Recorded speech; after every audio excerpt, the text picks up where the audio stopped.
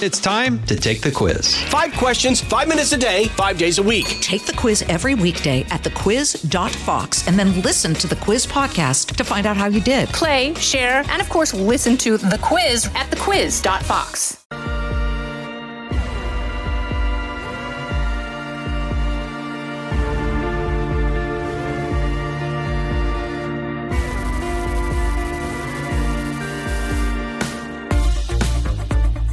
Welcome to this episode of Kennedy Saves the World, and today we're going to try and save education from the government. There is so much indoctrination and propaganda in schools now, and it's not just public schools. They happen to be the ones who harbor more of the progressive teachers who are buoyed by teachers' unions, which can be a very radical and effective force in politics and in life, because teachers unions donate so much money to Democrat politicians, and then they help craft policy that affects your child. So, maybe over the last few years, you've noticed that your child is coming home talking more about leftist cultural issues than maybe math or science, and there's something on its face very wrong about that. When did it start? And what can you do about it? There's only one man to ask, and he has written the book on it. He is truly an American hero. He is an Army National Guard officer, born in Forest Lake, Minnesota. Oh, my gosh. He went to Harvard. He was born or grew up in the same town as Brian Brenberg, where apparently they only sprout handsome men who are smart and athletic. He served as a platoon leader in Guantanamo Bay. He was awarded the Army Commendation Medal. He volunteered to serve in Baghdad and Samarra as a platoon leader and civil military operations officer because he wanted to bridge the gap between normal people and the military personnel who were in their country. And he is here with me today. He is the author of Battle for the American Mind, Uprooting a Century of Miseducation. Pete Hegseth, welcome to Kennedy Saves the World. Thank you, Kennedy. I appreciate all the world. We need a lot of world saving right now. Thank you. We absolutely do. So, this is something that, as a parent, I've been interested in for a long time. I did not have, I don't think you would call my high school education particularly successful in that I never got a high school diploma. Had a lot of fun. I did a lot of great activities. If high school were based on activities, I would have gotten like a 5.0.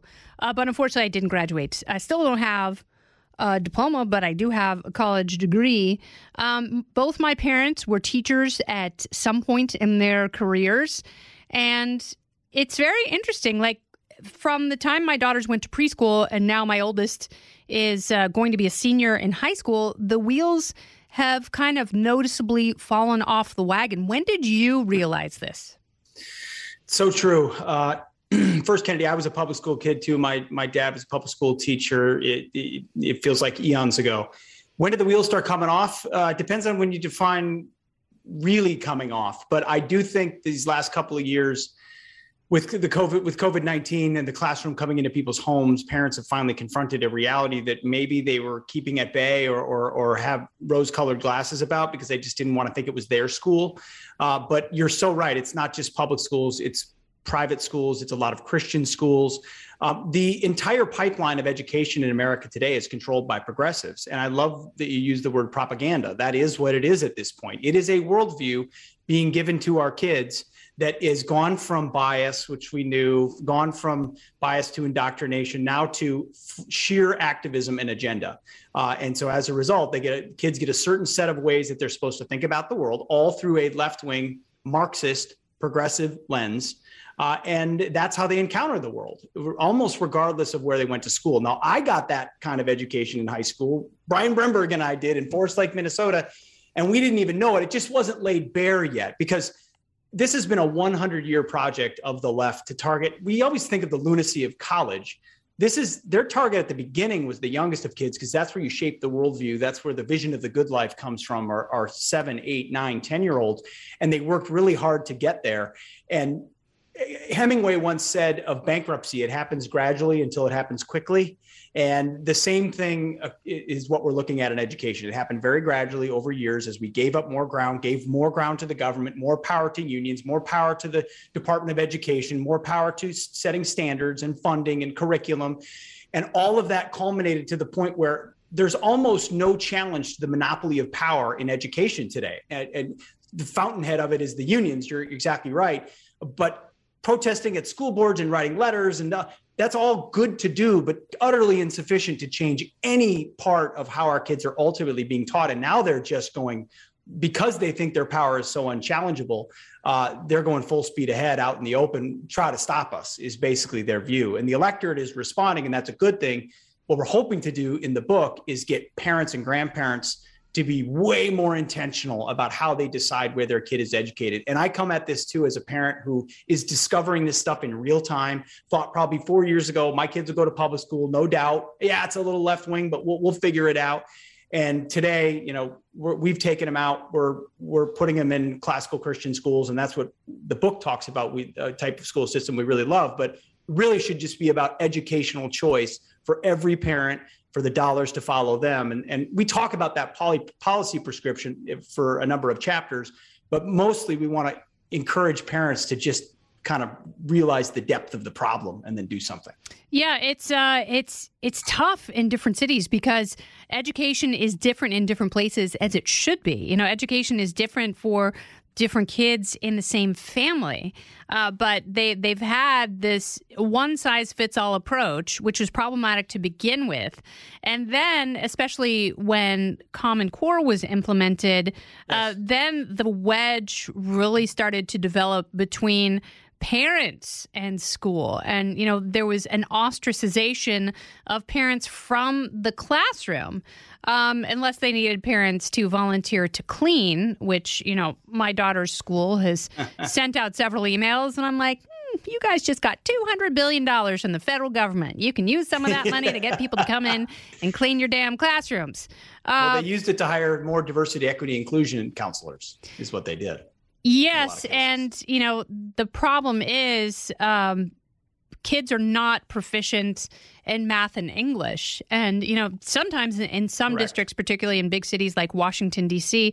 and Los Angeles, that is a huge percentage of the population. So it's really easy to say, well, just send your kids to private school. The private schools in New York City are arguably worse. They are more aggressive. They are more woke.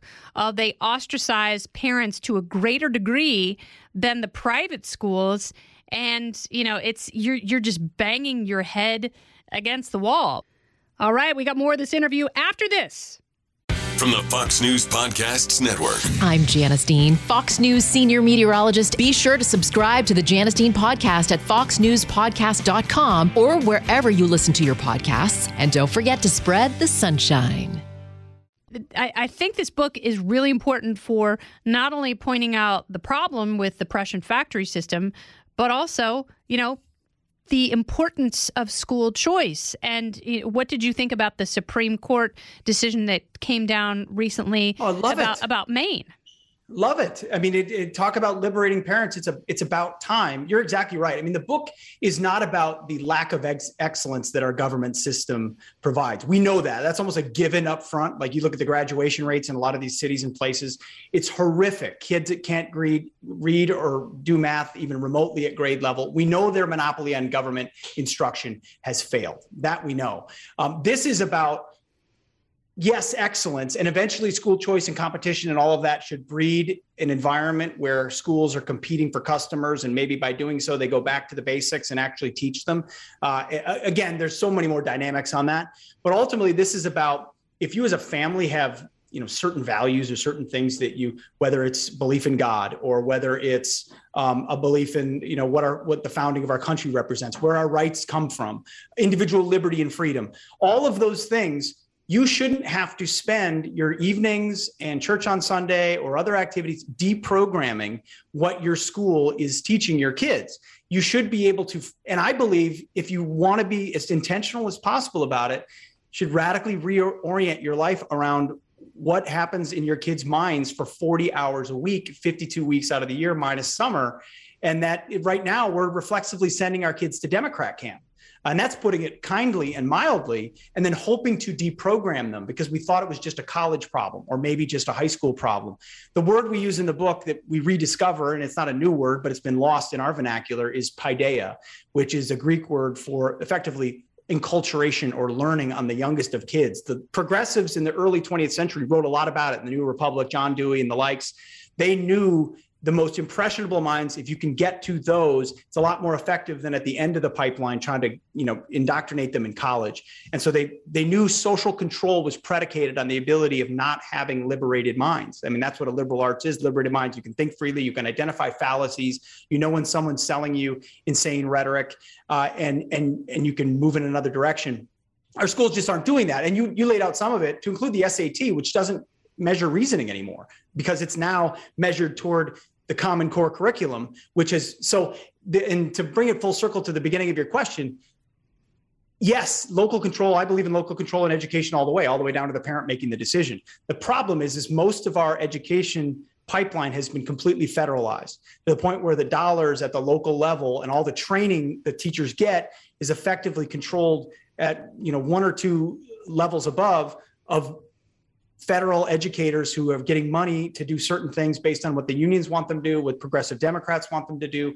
And that makes its way, if not into the curriculum, then into the pedagogy, which is how teachers teach. So hoping to move to a good zip code to avoid the nonsense. Yes, you're still going to get a different version of public school in Kentucky than you would in Cambridge, Massachusetts, but it's getting a lot similar in both locations and not in the right direction because of the prerogatives coming down from the federal level. So escaping it is a harder thing to do inside public schools. And then you're right, elite schools are worse because parents are paying to get their kids effectively even more indoctrinated. And then you add phones and social media on top of it and the culture around it.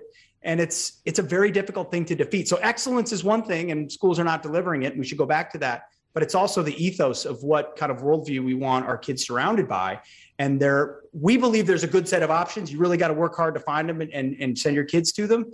And we think a competing ecosystem with the government schools is what is necessary at this point, because protesting at school boards, while wonderful, we use in the book, we say it's like charging a fortified machine gun nest with Nerf guns. We salute your efforts, but you're all going to die. And the system's going to keep rolling on. And I hope it's a wake-up call for people who, our freedoms are predicated on the ability to understand where they come from and perpetuate them. And if we're pumping out self-loathing socialists who believe the climate is the only crisis we face, we're not going to be able to keep it. What happens to society when, this legion generation takes over? Because it's one thing to have younger employees who are annoying. It's something very different to have people in power from this generation who have been propagandized from the time they're very young all the way through college and, including if they do postgraduate work.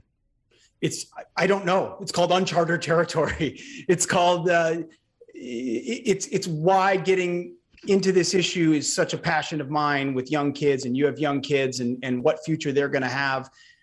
First of all, we need to start fortifying our ranks as much as we can now, because we're not going to have 50% of the population in the right kind of schools. But if we can pump out 1%, 2%, 3%, 4% of kids that get it, that's going to be a strong bulwark against a lot of the nonsense of the future. But we're behind the curve. It's a Lord only knows. And we use 3 different phases and kind of how this is.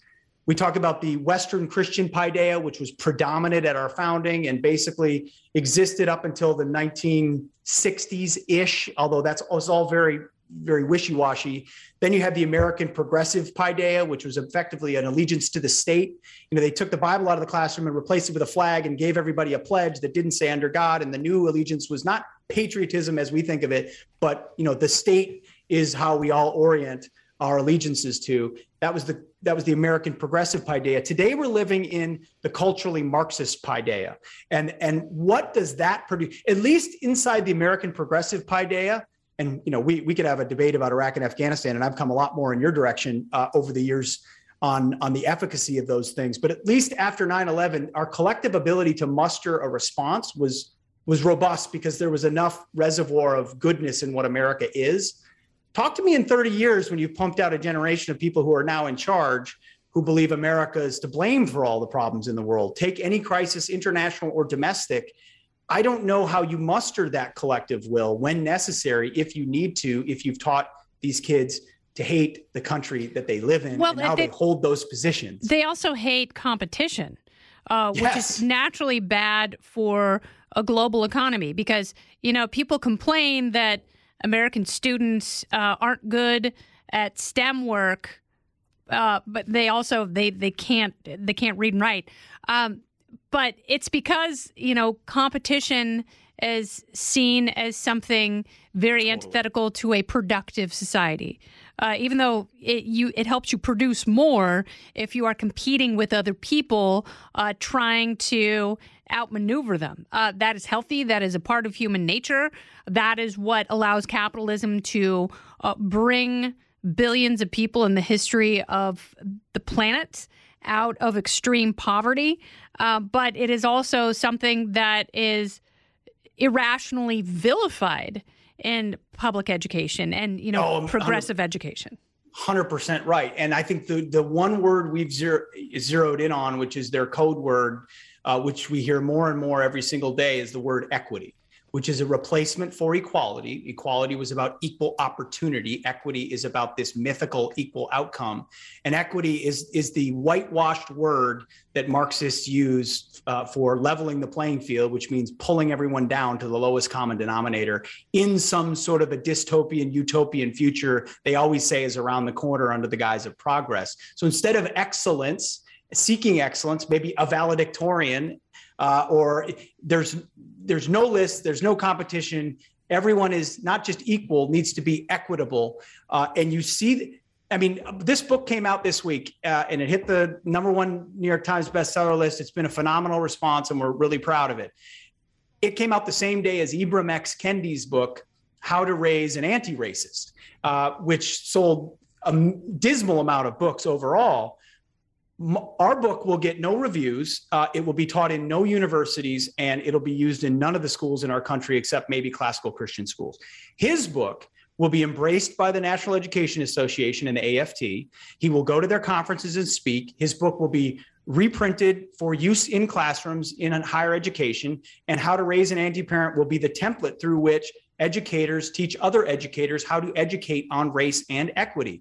They control the inputs and therefore the outputs. So when people say they read this book and they go, how did I not know any of this? How in the world did they do it? I said, because the progressives write the textbooks and they write the rosy view of how, what American history looked like when they were in control and how evil Ronald Reagan was. And free market economics is tragic and evil and brutish and life. And it does come back to an understanding of human nature, which is why getting rid of God was such a central aspect of what the early progressives did. They wrote about it intentionally. They were obsessive about, we got to get God out of the classroom. And it wasn't because they were obsessed over wall of separation of church and state. It was that they knew understanding of human nature, our fallen nature and our impulses was central to how this system was set up that restrains government and makes it, prevents it from descending into tyranny. They had to tear down that understanding in order to create the types of scheme. And they figured it out that the classroom was the place, Kennedy. You know who they studied? They studied Frances Willard in the 1870s. She put a third grade curriculum in as many classrooms as she could across the country. It was an anti-alcohol curriculum in the 1870s. And a generation later, in 1919, what did we have? A constitutional amendment banning the sale and consumption of alcohol in America in prohibition. And the progressives said, if you can do that with third grade curriculum and get a constitutional amendment passed, that's the type of political movement and outcomes that we want. And it works when you start with the most impressionable of our youth. So when you're telling kids that they're oppressor or oppressed at the age of 8 because of their skin color, or they should be choosing their pronouns, at those tender of ages, you're tilling the soil, the fertile soil of the paideia of an entire generation of a country, hoping to get a political outcome, which never works, as you know. but justifies their existence and certainly leads to the consolidation of power. And we've just been asleep at the wheel. Like we've been busy fighting wars and justifiably fighting for the free market and doing all these things as conservatives. And they just gobbled up the positions and gobbled up the pipeline of education. And here we are. Well, it obviously is not working in their favor. The polling has been awful, and it is going to be one of the biggest issues in the midterms and in the presidential election in 2024 because parents are awake now. They understand what is happening, and they are in a position where they are ready for money to follow the child to the school of their choice, the parents' choice, not the state's choice. And it's going to be a very interesting time.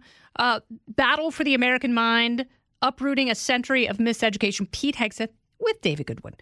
Get the book now. It's out this week. And, you know, if you care about what might be going on in your kid's classroom, this is a great place to start.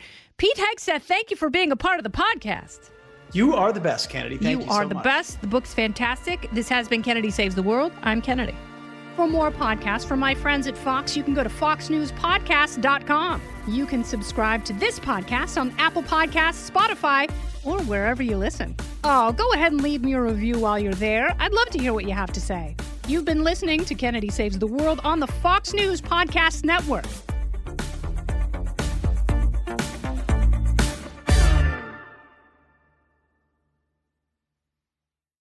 From the Fox News Podcasts Network, subscribe and listen to the Trey Gowdy Podcast. Former federal prosecutor and four-term U.S. Congressman from South Carolina brings you a one-of-a-kind podcast. Subscribe and listen now by going to foxnewspodcasts.com.